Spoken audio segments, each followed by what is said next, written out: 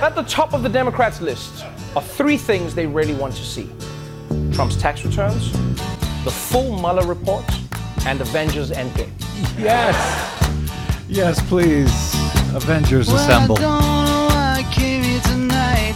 That's why. I got the feeling that something ain't right. No, it ain't. I'm so scared in case I fall off my chair. And I'm wondering how I'll get down the stairs. Clowns to the left of me, jokers to the right. Here I am, stuck in the middle with you. Here I am. Yes, I'm stuck in the middle. From Pacifica Radio in Los Angeles, this is the BradCast, as heard on KPFK 90.7 FM in LA. Also in Red Bluff and Redding, California on KFOI, Round Mountains KKRN, and in Eureka on KGOE. Up in Oregon on the Central Coast on KYAQ, Cottage Grove's KSO, and in Eugene on KEPW. In Lancaster, Pennsylvania on WLRI, in Maui, Hawaii on KAKU. Columbus, Ohio's WGRN, Palinville, New York's WLPP. In Grand Rapids on WPRR, in New Orleans on WHIV, Gallup, New Mexico's KNIZ, Concord, New Hampshire's WNHN, in Fayetteville, Arkansas on KPSQ, in Seattle on KODX, Goldendale, Washington's KVGD, Janesville, Wisconsin's WADR, and in Minneapolis, St. Paul on AM 950 KTNF. We also stream coast to coast and around the globe every day for you on the internets on the Progressive Voices channel, Netroots Radio, Indie Media Weekly, FYI Nation, NicoleSandler.com, Radio Free Brooklyn, GDPR Revolution 99, Workforce Rising, Deprogrammed Radio, and Detour Talk, amongst others. Blanketing planet Earth 5 days a week. I'm Brad Friedman, your friendly investigative blogger, journalist, troublemaker, muckraker, and all-around swell fellow, says me, from bradblog.com on a day that the Earth does not actually seem all that big. I got to tell you, it's an ugly news day. Yes. Yes. To say the least. Oh, hi, Desi Doyen. Hey. You agree with that part of what I have to say so far? Most certainly do. All right, I'm off on the right foot then. So it is very ugly, one thing after another. So let's start at least with something hopeful of a sort of. Something to remind us that humanity itself is still capable of great and wondrous things, no matter how dark and dreary things seem to be, especially in the world of politics of late. Humanity, as Seth Borenstein reports over at AP, got its first glimpse on Wednesday of the cosmic place of no return. A black hole, and it's as hot, as violent, and as beautiful as science fiction imagined. Now, I know starting with a black hole may not seem like the upside here. It may seem like an amazing metaphor for where the United States and the world are politically. Yeah. However, it is a huge achievement of science. And the fact that a black hole is the brightest bit of news we may have today. Also, yeah. Did I mention Avengers Assemble? Please, yes, pretty please. much. In a breakthrough that thrilled the world of astrophysics and stirred talk of a Nobel Prize, Borenstein notes scientists on Wednesday released the first image ever made of a black hole, revealing a fiery donut-shaped object in a galaxy 53 million light years from Earth. Science fiction has become science fact, said University of Waterloo theoretical physicist Avery Broderick, one of the leaders of the research team of about 200 scientists from 20 different countries who worked together on this project. And that was Broderick's comments as the colorized orange and black picture was unveiled. The image, assembled from data gathered by 8 radio telescopes around the world, again, all working together. Truly as a global one. effort, yes. Yeah, to create essentially a telescope as large as planet Earth itself. To get these images. They show light and gas swirling around the lip of a supermassive black hole, a monster of the universe, as Seth describes, whose existence was theorized by Einstein more than a century ago, but confirmed only recently and only indirectly over the decades, and yes, now directly with photographic evidence today. Supermassive black holes are situated at the center of most galaxies, including our own, and we may have a photo coming soon of one of those, of the black hole at the center of our own universe. But so dense are they that nothing, not even light, can escape their gravitational pull. Sounds like Donald Trump. Anyway, yes. Light gets bent, apparently, and twisted around by gravity in a bizarre funhouse effect, as it's described, as it gets sucked into the abyss along with superheated gas and dust. The new image confirmed yet another piece of Einstein's general theory of relativity. Einstein even predicted the object's neatly symmetrical shape. The Shepard Dolman of Harvard, leader of the project, said, "We have seen what we thought was unseeable. We have seen and taken a picture of a black hole." National Geographic said, "No one really knows what, if anything, is at the core of a black hole," which is called the singularity, by the way. This puncture in the very fabric of the universe is surrounded, they note, by a curved, exotic expanse of space-time from which nothing escapes. But if you look really, really closely at that first ever photo of a black hole today, I don't know if you noticed it or not, but I saw a whole bunch of tweets and Facebook pages right in the middle of it. And speaking of the black hole, that is Twitter. See what I did there? Yes. Republican California Congressman Devin Nunes, one of Donald Trump's top defenders in Congress, actually sued Twitter and a couple of satirical Twitter accounts for some $250 million a week or two ago, apparently because the satirical parody accounts, such as one called Devin's Cow, served as what Nunes' suit describes as a, quote, portal of defamation by posting mean things about him, by, as the Boston Globe reports, royally milking the cow puns, as this account, Devin Cow, does. For example, Devin Cow posted, "Devin's boots are full of manure. He's utterly worthless, and it's pasture time to move him to prison." Oh, man.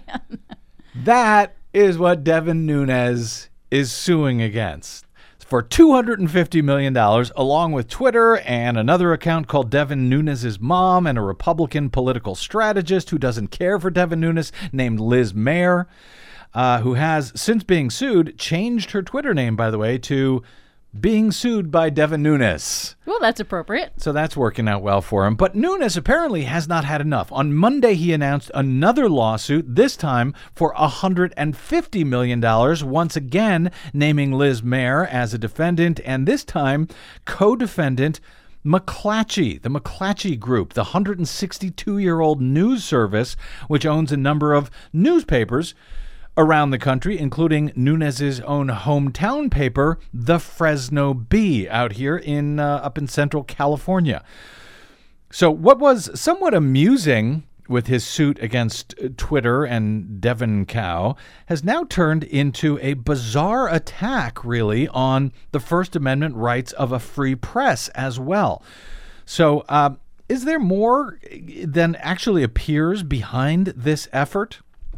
We'll be joined shortly by veteran media analyst Eric Boehlert for his thoughts on what the hell is actually going on here. But first, a couple of other quick news items of note that you may or may not have heard about today. Wisconsin Chief Appeals Court Judge Lisa Neubauer announced on Wednesday that she has conceded to her opponent Brian Hagedorn in the race for Wisconsin Supreme Court, bringing the closest judicial race in recent memory to its conclusion, according to the Wisconsin State Journal. You will recall that we covered that election last week on the BradCast, in which a retiring liberal-aligned justice on Wisconsin's high court was being replaced, and the progressive Neubauer was facing off against the hard-right Hagedorn, who, among other offensive things in his life and career, has equated homosexuality to bestiality.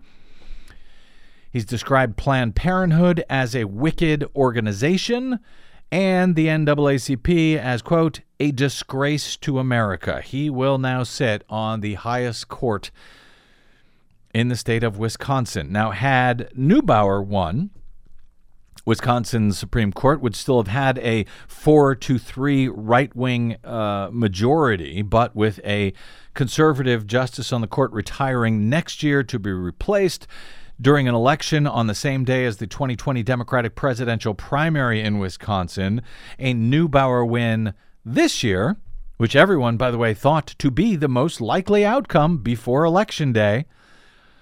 That win could have resulted in conservatives still would have had a 4-3 majority on the court, but it could have then resulted in a progressive majority on the court for the first time in a decade beginning next year. Now, it'll be 2023 before that becomes a possibility again.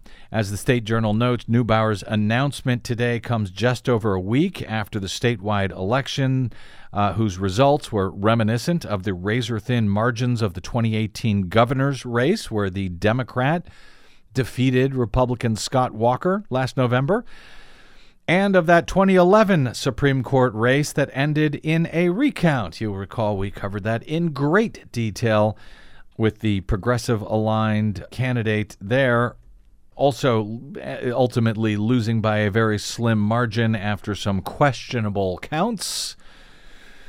She joined us on the air eventually to talk about that and why she was not able to continue fighting that race.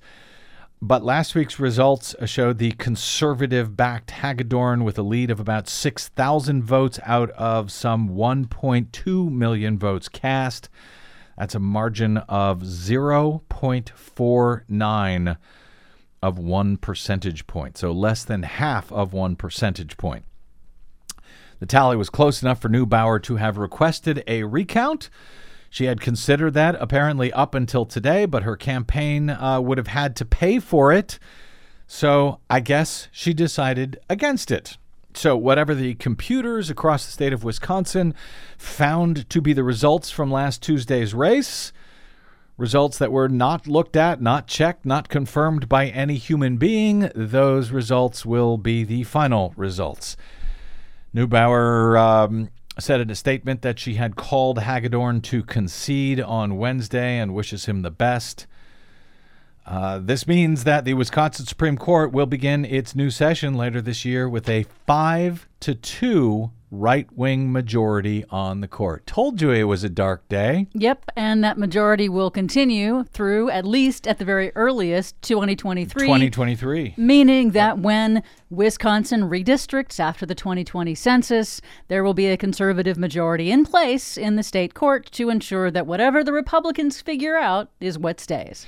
Unless, of course, the Democrats take over the assembly between now and then. Always a next chance. year, they could. But if there are challenges to whatever the Democrats come up with, then yes, that will be determined by this right-wing 5-2 majority on the Supreme Court. It also, as the State Journal notes, likely extinguishes the possibility of the expansion of voter rights in Wisconsin. In Wisconsin, or at least getting rid of the Republican photo ID voting restrictions that were put in place up there under Scott Walker.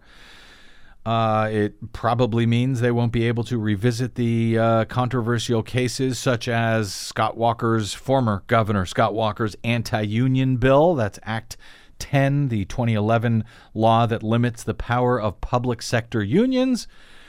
Or, as you mentioned, Desi, the state's political maps after the 2020 census. So, yes, elections matter. Even off-year state Supreme Court elections held in April, they matter as well.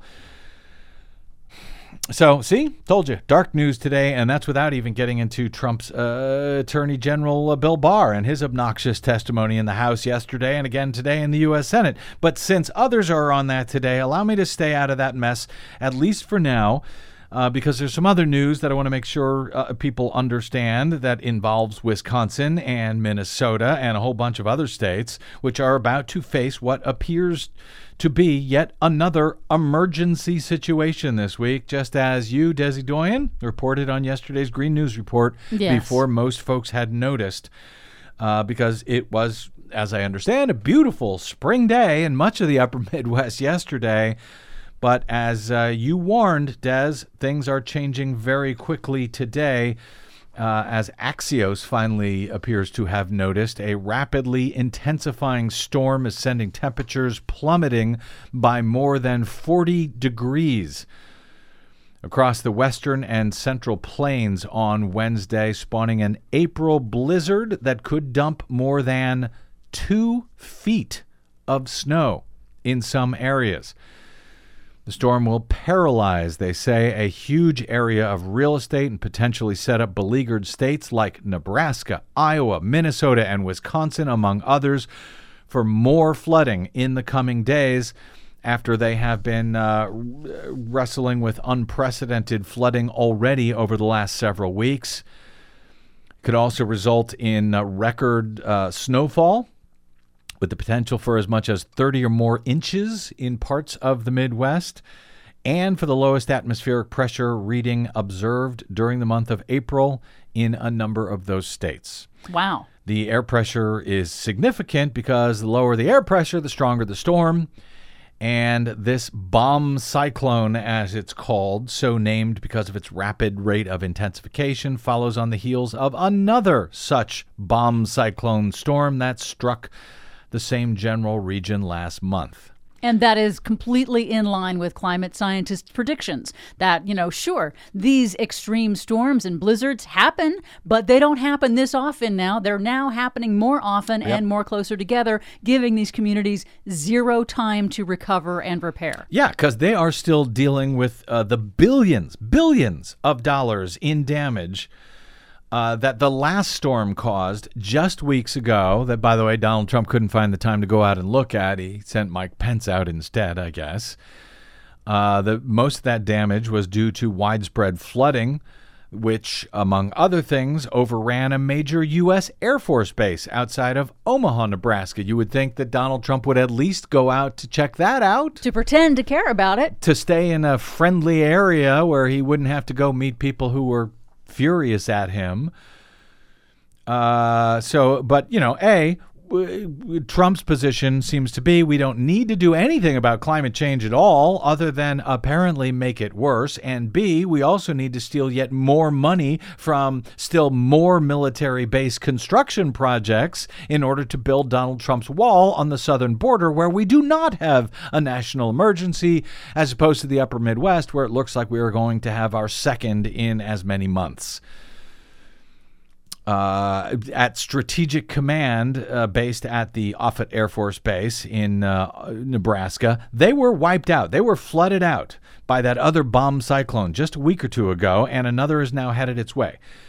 As you also may recall, last week we told you about the Marine Corps' top commandant who leaked letters revealing that the Corps had canceled military exercises all around the world and that the military was unable to repair hundreds of Hurricane Florence damaged homes and buildings on military bases out in North Carolina, all because of Trump's moving troops and funding from these projects down to projects on the southern border, which the commandant wrote is now harming military combat readiness around the world. Well, the storm on Wednesday in the Midwest is spreading what Axios calls a smorgasbord of weather hazards, from flash flooding, severe thunderstorms, blizzard conditions from Colorado to Minnesota and all the way southward to the Gulf Coast. At its peak intensity late on Wednesday and into Thursday, winds could whip up to 60 miles per hour. That's like hurricane level winds at that point, isn't it? Just shy of a hurricane. In some areas, there will be whiteout conditions that will render travel impossible, according to the National Weather Service. Life-threatening travel conditions as the storm intensifies. Heavy, wet snow plus high winds could create lasting power outages. The heaviest snow looks to fall in South Dakota and western Minnesota. Sorry about that, AM 950 listeners. Yes, please be careful out there. 24 to 30 inches is possible, according to the National Weather Service. Some states like Nebraska could see severe thunderstorms, heavy rain, icing, blizzard conditions at the same time, including thunder snow, which has already been observed in South Dakota. Thunder snow? That's like a thunderstorm, but with snow? Yes. It was once thought to be rare and no one had ever documented it. Now we've had people documenting it all the time now. Blizzard warnings are now in effect for 6 states with whiteout conditions that could shut out portions of Interstates 70, 80, and 90. So yes, as Desi notes, it's not unusual to see this type of a storm in April. It can happen, but to see 2 of them in a row of such intensity is quite unusual. This after, and then the biggest concern, by the way, is what happens after the storm passes and the snow begins to melt. Whatever snowpack it deposits and the rainwater that comes with it now begins to fill the rivers once again that are already saturated. Here's an example. Pueblo, Colorado yesterday hit 85 degrees. So if there's another super hot day coming on the heels of this snowpack, it could flash melt, and that can cause very quick flash flooding. This is going to affect millions of Americans. And by the way, as if all of what we covered just now isn't bad enough, the Weather Service notes that this could also kick up strong winds and raise wildfire risks from the Southwest to the Great Lakes.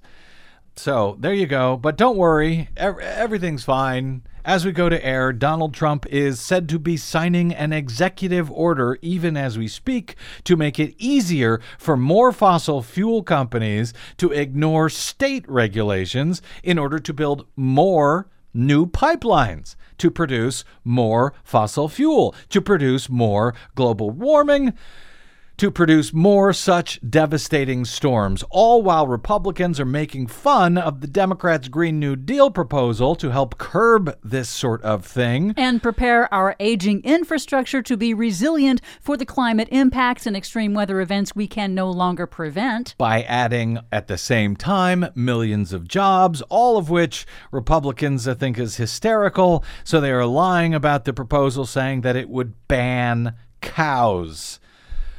But hey, speaking of cows, some thoughts from Devin Nunes and his cow are next on the BradCast. I'm Brad Friedman.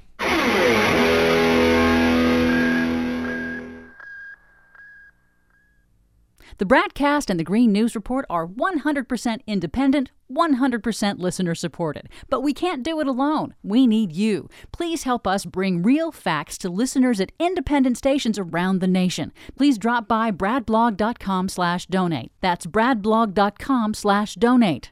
And thanks. Now we can blame the cows. Now we can blame the cows. Welcome back to the BradCast. Brad Friedman from bradblog.com. Boy, that song from our friend Victoria Parks of WGRN in Columbus, Ohio has come in very useful over the years. All right. As the Fresno Bee, a Central California newspaper owned by McClatchy, reported last year, in 2015, Alina Nass was asked by her employer, Alpha Omega Winery, to serve guests as part of a charity cruise on the San Francisco Bay.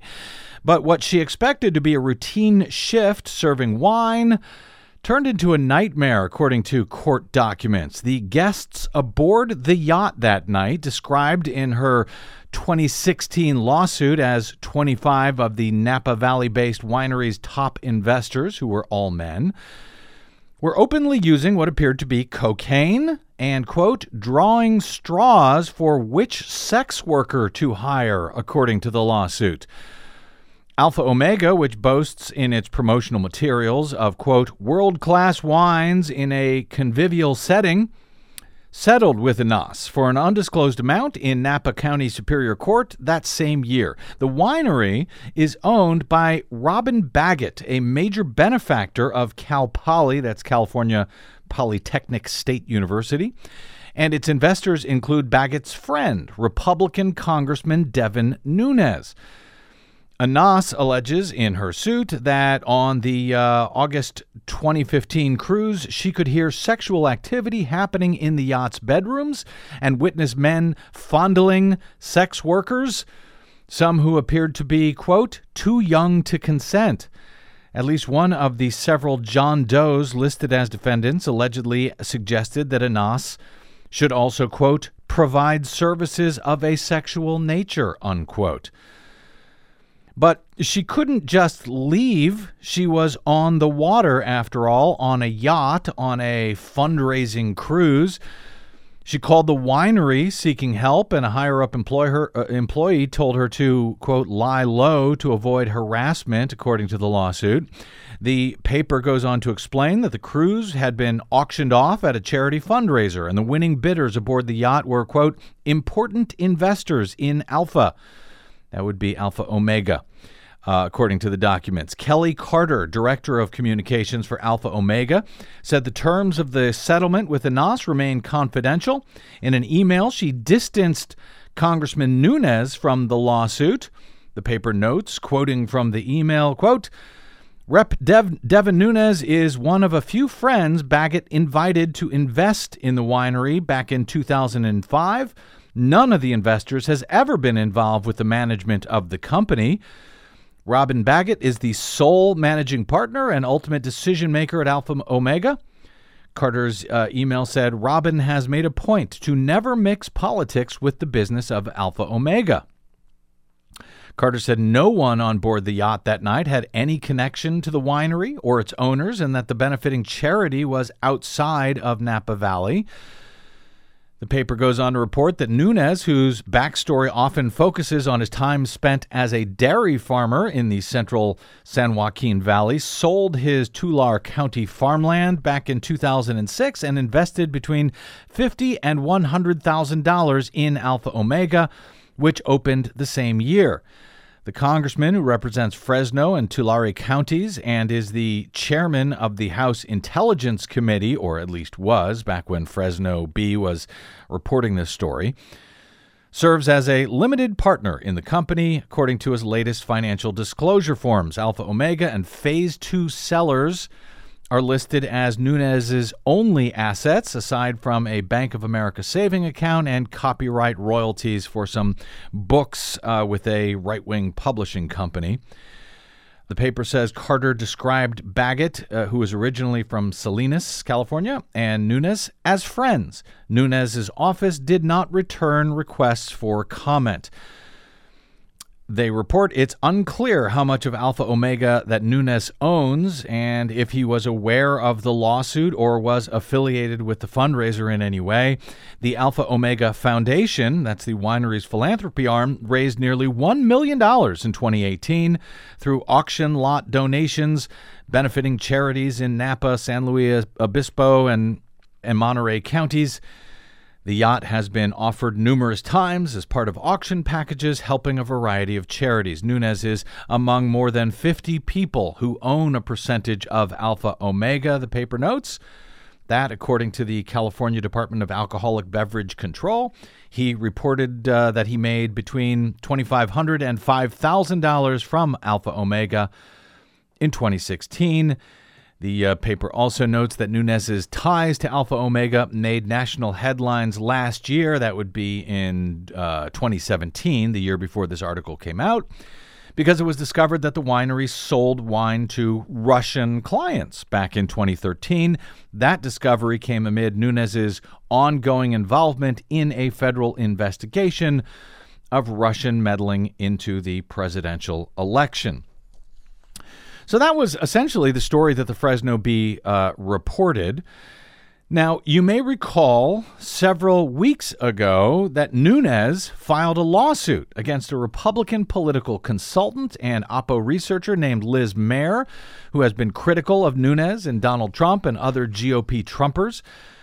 The same lawsuit, seeking $250 million on charges of defamation, also included Twitter as one of the co-defendants, along with two anonymous satirical Twitter accounts, one of them named Devin Cow and the other Devin Nunes' mom. Nunes took quite a bit of heat for that lawsuit, which was first announced on Fox News, as he seemed to be attacking the First Amendment rights of free speech itself. The lawsuit also resulted in the Devin Cow account, so named as Nunes once owned a dairy farm. The Devin's Cow account got more followers at the time even than California's congressman on Twitter after this lawsuit was launched. The Devin Cow account trolls Nunes with tweets like one today in which the account retweeted someone else talking about hunting and added, "Devin Nunes tried hunting once and it was a big moo-steak." You see, that's the sort of thing that this account does. It's satire, and yes, it's attacking Devin Nunes, which at least used to be protected under the First Amendment. We'll see if it still is. There was a lot of head-scratching about that lawsuit, which seemed ridiculous at the time, at least to me, and frankly, it still does, but Nunes wasn't finished. On Monday of this week, he sued Liz Mayer, the Republican consultant, again, and this time in a separate lawsuit for $150 million. The co-defendant was the McClatchy News Group, owner of the Fresno Bee, which reported that article last year on the Alpha Omega winery and noting Devin Nunes' contacts to the company. So he sued Mayer again, $150 million, threw in the McClatchy News Group, which had published that story. And now, as Nicole LaFond reports at TPM, Devin Nunes took another jab at a Republican communication strategist as well as the McClatchy Company. Nunes alleges that the communication strategist Liz Mayer conspired with the Fresno Bee to attempt to derail the lawmakers' efforts as then chair of the House Intelligence Committee to investigate the Hillary Clinton campaign and Russian interference in the 2016 election, according to the suit, which, like the previous suit, was also first obtained by Fox News. Nunes alleged in the first suit, which is chock full of embarrassing memes, according to LaFond, that Twitter allowed Mayer and the two troll accounts to function and harass him. The suit filed in Virginia on Monday against McClatchy centers on that 2018 story written by journalist Mackenzie Mays with the headline, "A Yacht, Cocaine, and Prostitutes. Winery partly owned by Nunes sued after fundraiser event." In the new suit, Nunes picks apart that article, alleging there were strategic choices made in the writing and sharing of the story on social media that were meant to target him. Nunes also alleges that Mays has used Mayer as a source in her other stories and did not disclose the nature of her job. The complaint said, quote, "Mays concealed the fact that Mayer is an opposition research operative who admittedly smears targets such as Nunes for pay from as yet anonymous clients."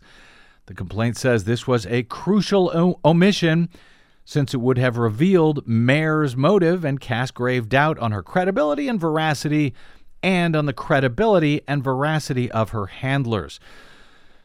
Nunes' latest lawsuit this week was first announced on Sean Hannity's Fox show on Monday, where Nunes joined his fellow Trump acolyte Sean Hannity to explain the latest legal action. Just breaking now, Devin Nunes has filed a $150 million lawsuit against McClatchy News and alleging conspiracy to derail the Clinton-Russia probes. Congressman joins us now at the very latest. Let's start with your lawsuit. Wasn't this the same McClatchy that said that Michael Cohen was in Prague? He never was in Prague, and they doubled down on stupid. But that's only one example. They did that twice, Sean. So they had dozens and dozens of stories. So a couple of reporters there were the biggest perpetrators of the Russia hoax. So all of this was done in concert while they were slandering and attacking me and defaming me, attacking Republicans. And the whole time they were getting this information from someone. And so part of the lawsuit here is not only that they need to retract everything that they did against me, but they also need to come clean with the American people, retract all of their fake news stories. And so this is part of the broader cleanup. So remember a few weeks ago, I filed against Twitter that they're censoring conservatives. McClatchy is one of the biggest, the worst offenders of this, but we're coming after the rest of them. I think people are just beginning to wake up now that I'm serious. I'm coming to clean up all of the mess. So if you're out there and you lied and you defamed, we're going to come after you. On Tuesday night, GOP strategist Liz Mayer, who is named as a co-defendant in both of these lawsuits, appeared on Fox News herself, where host Shannon Bream defended the lawmaker to Mayer during the interview. So in his complaint, he says this: during Nunes' re-election campaign in 2018, Mayer conspired with and presumably was paid by one or more as yet unknown clients to attack and smear Nunes. True or false? We do a lot of opposition research work at my firm. To be fair, I don't think that Devin Nunes has been on the end of the harshest elements of it. I think if that's something that he has trouble with, I think that he needs to take that up with the political system as a whole, quite frankly. As far as I'm concerned, this is a First Amendment issue. This is somebody who does have an obligation to defend the Constitution. That includes the First Amendment. That means his free speech rights. It means my free speech rights. It means yours. It means everybody's. And from my perspective, he's suing me for $400 million. He's suing me for... Are you good for it? No, unfortunately, I'm not. I really desperately wish that I were. I think my firm is relatively successful, but probably not quite that successful. And at the end of the day, this is an effort to stifle free speech, and that should really concern people, whether they like me, whether they like Congressman Nunes, whoever they like. This sets a really bad precedent. If this lawsuit ends up succeeding, anything that Fox News viewers who are on social media or Fox News itself says that's critical of somebody like Hillary Clinton, guess what? She's going to be able to bankrupt them. There is a high standard when you're talking about defamation, and the reason that exists is because James Madison, when he was writing the First Amendment, specifically wanted censorial power to rest with the people over the government, not for the government to be able to censor the people. For their part, in response to the lawsuit this week, the publisher McClatchy gave a statement to the Fresno Bee, published today, labeling the suit by Devin Nunes as an unproductive distraction, a misuse of the judicial system, and pointing out that Nunes declined the opportunity to talk to Fresno Bee reporters last year before the article in question was even published. They write, in the over 10 months since the winery article appeared, Mr. Nunes has not once written to the Fresno Bee to demand that it publish a correction to any statement made about him. He did, however, find the time to produce a video and a 40-page mailer distributed to constituents attacking the Fresno Bee and its coverage of the Alpha Omega winery case. The publishing company added, noting that Nunes' suit was filed in Virginia, that, quote, logically, California is a more appropriate location to try this case since Mr. Nunes represents a constituency in California. McClatchy is based in California for 162 years, and the Fresno Bee is the representative's hometown newsroom. We find it ironic, they wrote, rather than sue in his home district, he chose Charlottesville as the location for his suit, a town associated with Thomas Jefferson, a founding father who was a strong advocate of the First Amendment. So what the hell is actually going on here? Is Nunes just trying to add another kick me sign to his back at this point, or does he really have a justifiable complaint against Twitter, against satirical Twitter troll accounts, against a Republican strategist, and now a well-respected, more than century-old news organization? Or Is there something much darker and more insidious going on here? Joining us now to try and figure some of this out is the dark and insidious Eric Boehlert. He is a longtime media analyst at Media Matters for America and Salon, now writing over at Daily Kos. He's also the author of 2 books, Bloggers on the Bus and Lapdogs, How the Press Rolled Over for Bush. Eric Boehlert, welcome back to the BradCast, sir. Hey, Brad, how are you? I am okay. So, Eric, when his first suit came out, I sort of laughed at it, and I think so did most of the world, especially on Twitter, it seems. But now I'm starting to wonder if there's a bigger picture here. So before I share my suspicion, let me get your top-line reaction to what is going on here with Devin Nunes and these lawsuits. Honestly, the first question I have is who's paying for it. Mm-hmm. Right? Obviously, Devin Nunes isn't spending a dime of his money on these harassment lawsuits, and I think it goes towards the dark and insidious. I mean, obviously, my hunch is some billionaire Republican or some think tank is paying for all this. Some Republican law firm is doing this pro bono, and it does seem to be part of a larger harassment campaign. Mm-hmm. People didn't used to file these kinds of lawsuits.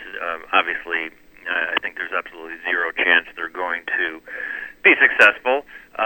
So the question is, why is he doing this? Is it just for publicity? He seems to be obsessed with this one Republican operative, Ms. Mayer. Right. And we can talk about that. I mean, opposition research has been around forever. If you are a reporter and you're in touch with someone who has opposition research and you report a story, you are not part of some kind of conspiracy to silence that congressman and things like that. So yeah, I think this is all very dangerous and upsetting, and this is part of, it's just the latest in an endless chapter of how the Republican Party has become a deeply radical and sort of non-democratic institution, and this idea, and the other thing you would think, well, it's got no chance, and this is fine because it'll just get thrown out of courts. As Trump and Republicans pack the courts with more and more ideologues, over the years that becomes less reassuring. You don't know that these kinds of things will just get automatically. I mean, but we can talk about libel laws in this country and why newsrooms so rarely are found at fault for things like this. Devin Nunes is a public figure, extremely high. Hurdles have to be met in terms of you have to prove this was basically, the B knew this story was wrong. They knew it was going to harm him. And that's why they point out he never asked for a correction, because if this ever got anywhere in a lawsuit, the fact that he hasn't even asked for a correction is going to be very damning for him if he's trying to clear the record and clear his name. How come it took him a year to figure out this was a problem? Right.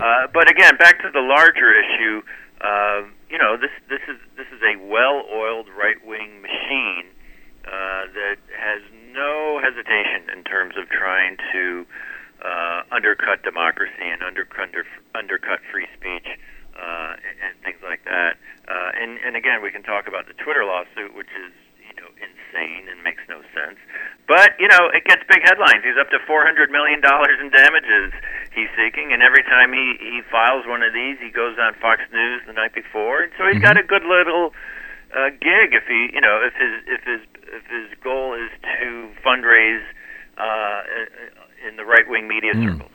Well, yeah, and he mentioned on his most recent appearance on Fox with Sean Hannity there that I played, he talked about how McClatchy, he claimed that, McClatchy has gone after the NRA as well, and I think NRA may be based in Virginia, so I don't know if they're behind funding this suit or not, but I'm glad that you see it. Like I said, I sort of laughed at it when it was the Twitter lawsuit. Now I think there's something going on. Donald Trump, who Nunes has gone to great lengths to protect, as you know, particularly when he served as the chair of the House Intelligence Committee last year when the GOP was in control, and as that committee seemed to be working to protect the president rather than actually investigate wrongdoing. Well, Trump has talked long about revising libel laws in this country. He's expressed outrage, at how difficult it is for public figures like him to, I guess, bankrupt people who they view as attackers, with lawsuits. Is this somehow part of that effort? And is Nunes sort of carrying out this effort for his friend, the president? It's certainly possible. I mean, I don't think much happens outside of the Republican Party these days without, Trump signing off on it, either directly or indirectly. He runs the entire party. Look, I think, maybe this is a way to introduce, a different conversation about libel laws. I mean, the idea that you're going to sue a news organization because they, quote, go after the NRA, or that somehow makes them suspect. I mean, news organizations went after big tobacco. I mean, there was a reason why they did that. Mm-hmm. And back to your point about initially, laughing about the Twitter lawsuit, yeah. And he famously, sued an anonymous Twitter account that was supposedly run by a cow, and then then that Twitter account got over like 500,000 followers. I wrote about that, and I said the exact same thing, and I said this absolutely should be mocked, but I also pointed out this stuff works. And and that was an attempt to bully social media, bully Twitter. The Republican Party has decided that Google and Twitter and Facebook are the new targets, mm-hmm. and they're using the exact same playbook that they used on the traditional media for 4 decades, which is you work the rest, you scream and yell over these fake, phony allegations of liberal media bias, and it works. Facebook is bent over backwards to make sure Republicans are happy. Twitter could have easily banned Donald Trump 2 years ago and saved this country an enormous amount of pain, because he obviously violated the rules. Violates the rules all the time. Yeah. So it works, and so that's the problem with these attacks.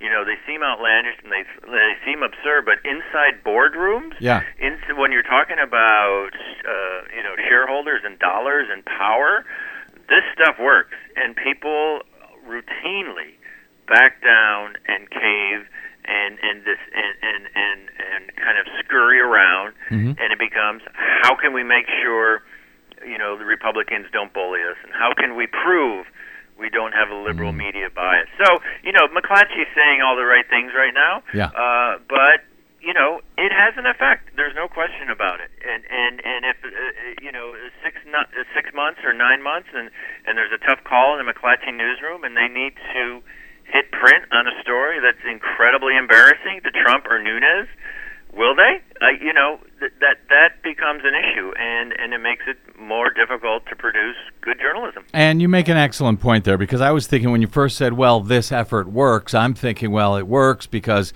Nunes will make money off of this, as McClatchy points out, I think, in the response, that he's already, doing a fundraiser behind all of this. Definitely. But you're right, working the refs has worked for years. It serves to have a chilling effect on the media and the media outlets, which you, of course, have been writing about for years, and you write about again this week. And let me just, since I know we've got just another a minute or two with you here, Eric, let me jump into this, because you write about the current, the purge. Here we go. The purge, Trump's brazen purge at DHS, shows he has no fear of the press holding him accountable. How so? How do you connect those two ideas? Yeah, he's effectively covering up the Mueller report as we speak. Mm-hmm.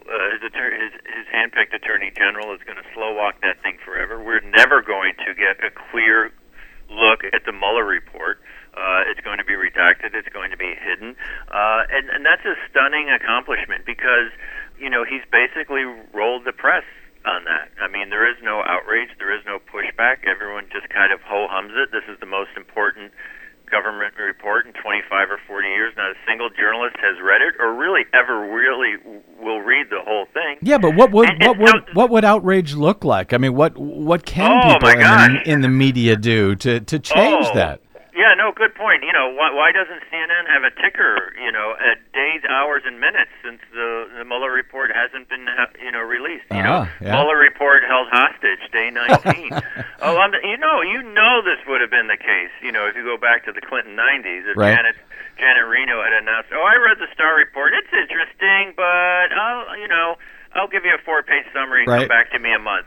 You know, it wouldn't have been just the Republican Party. It would have been the entire D.C. media, you know, with pitchforks and everything. So they're coming off that successful cover-up of the Mueller report, and now he just cleans house at the DHS. I just get the feeling he doesn't care what the press says, and it's working. You know, he never returned. He never, released his tax returns. He just seems completely emboldened, and I think for cause. And just real quickly, you know, the cover of the DHS purge, you know, there was very little wider lens that, you know, he's hollowing out the federal government. I mean, he has got vacancies all over the place. He's, you know, half of his top aides have resigned or been fired, and he's doing that to create this kind of vacuum where he steps in to become kind of an authoritarian leader. Mm-hmm. That's the big story in terms of what the latest purge is. But if you look at the coverage, oh, well, he fired some people. This, you know, he's eccentric. This is his style. You know, he's a change agent. This is, you know, kind of the vibe is this isn't that big a deal.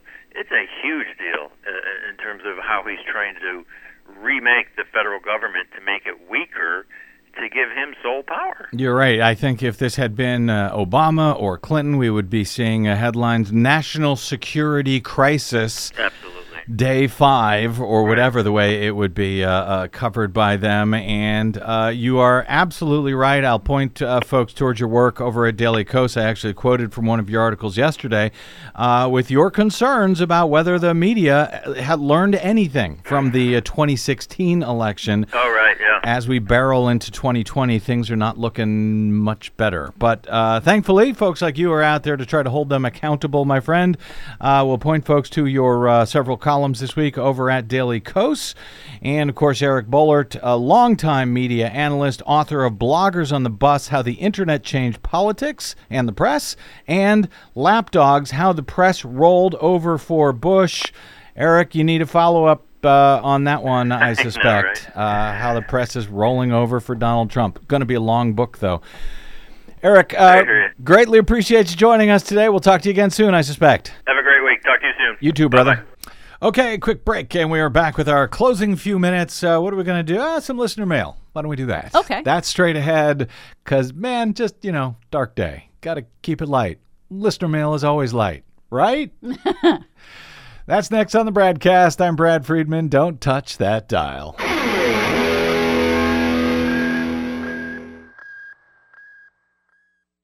What the public hears on the public airwaves matters. At the BradCast, we do our best to bring you accurate news and analysis on the issues that actually matter, and we do it all independently, without corporate or political influence.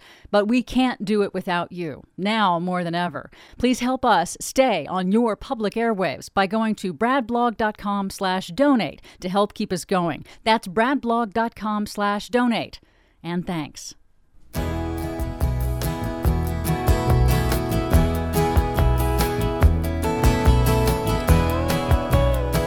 Peaceful, easy feeling?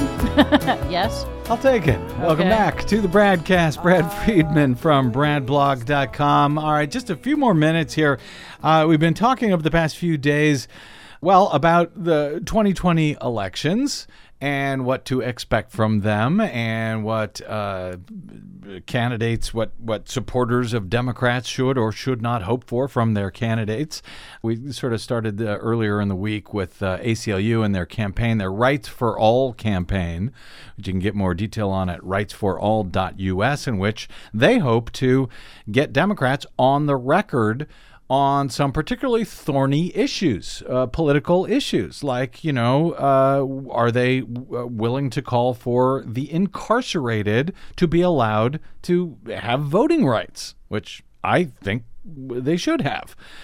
But as I noted when we spoke with the director of this campaign, that this could put some Democrats in some politically difficult situations. And I think that, Donald Trump needs to be removed from office, period. So, you know, are bringing these points up going to somehow hurt these Democratic candidates and their chances of going after Donald Trump? Well, we've been talking about some response to that question and that idea over the past few days. And an email from Ted T. responds to a caller we had on Monday on this topic. And Ted says, "Hi, Brad. Monday's European caller," I think he's talking about Mark. I don't know if I think he's American, but he's got a very heavy French accent or something. He says, "Monday's European caller made a valid point that you did not recognize.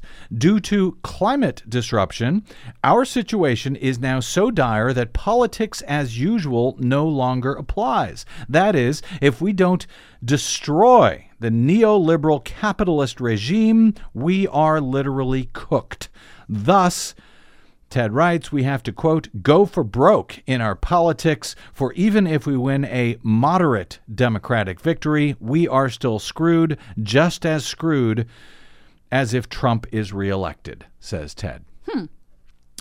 And it's, of course, an idea that I've heard before. I heard it before the 2016 election from a lot of folks that, it doesn't matter if Donald Trump gets in. We'll be in just as bad shape if Hillary Clinton wins. Yeah, it's the eternal struggle within the Democratic Party, it seems, between incrementalism versus going for broke, as he puts it, going bold on big policies that are actually supported by the majority of Americans. And I'm all for going big and going for broke, unless what broke means is Donald Trump stays in and we have more and much worse of what we have now.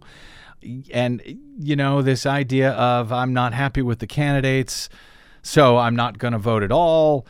We saw how that worked out, frankly, in Israel, where Benjamin Netanyahu, the far right-winger, was apparently reelected for his 5th term after a lot of the Arab parties decided to stay home and not vote at all. That is not going to be good for the Palestinian people that I would think these Palestinian parties might support. So at some point, it becomes counterproductive, in my opinion. Although for those people who can wait it out, who can last throughout another Donald Trump term in their quest for going for broke, well, I'm glad you can make it. I don't know that I can. Anyway, wanted to share that note. You can drop me email if you like. I am BradCast@bradblog.com as we try to figure out what to make, how to make sense of the 2020 race. Also, one more note here from Nick C., who left a donation for us at bradblog.com/donate, added, "You and Des need to keep working so I can stay retired. I admire what you do." Oh, that's very Nick. kind. Very kind. Well, thank you, Nick, but I didn't know that was an option. You mean if we stop, we could stop and Nick would jump in and fill the... No. That sounds good to me. All right. Anyway, my thanks to Nick and to everyone else who stops by bradblog.com/donate to help Desi Doyen and I try to do what we try to do every day over your public airwaves. And thank you for all the comments. They really are very interesting to keep the conversation going. And they're helpful right around now. So thank you for that. All right. That is it. You can drop me email, as I noted, at bradcast@bradblog.com. If you missed any portion of today's show or any other, you can download it for free, thanks to our supporters, by stopping by bradblog.com/donate. Hope you will find me on the Facebooks and the Twitters, black hole though they may be, at simply the Brad Blog. That's it. Until we meet again tomorrow, I'm Brad Friedman. Good luck, world.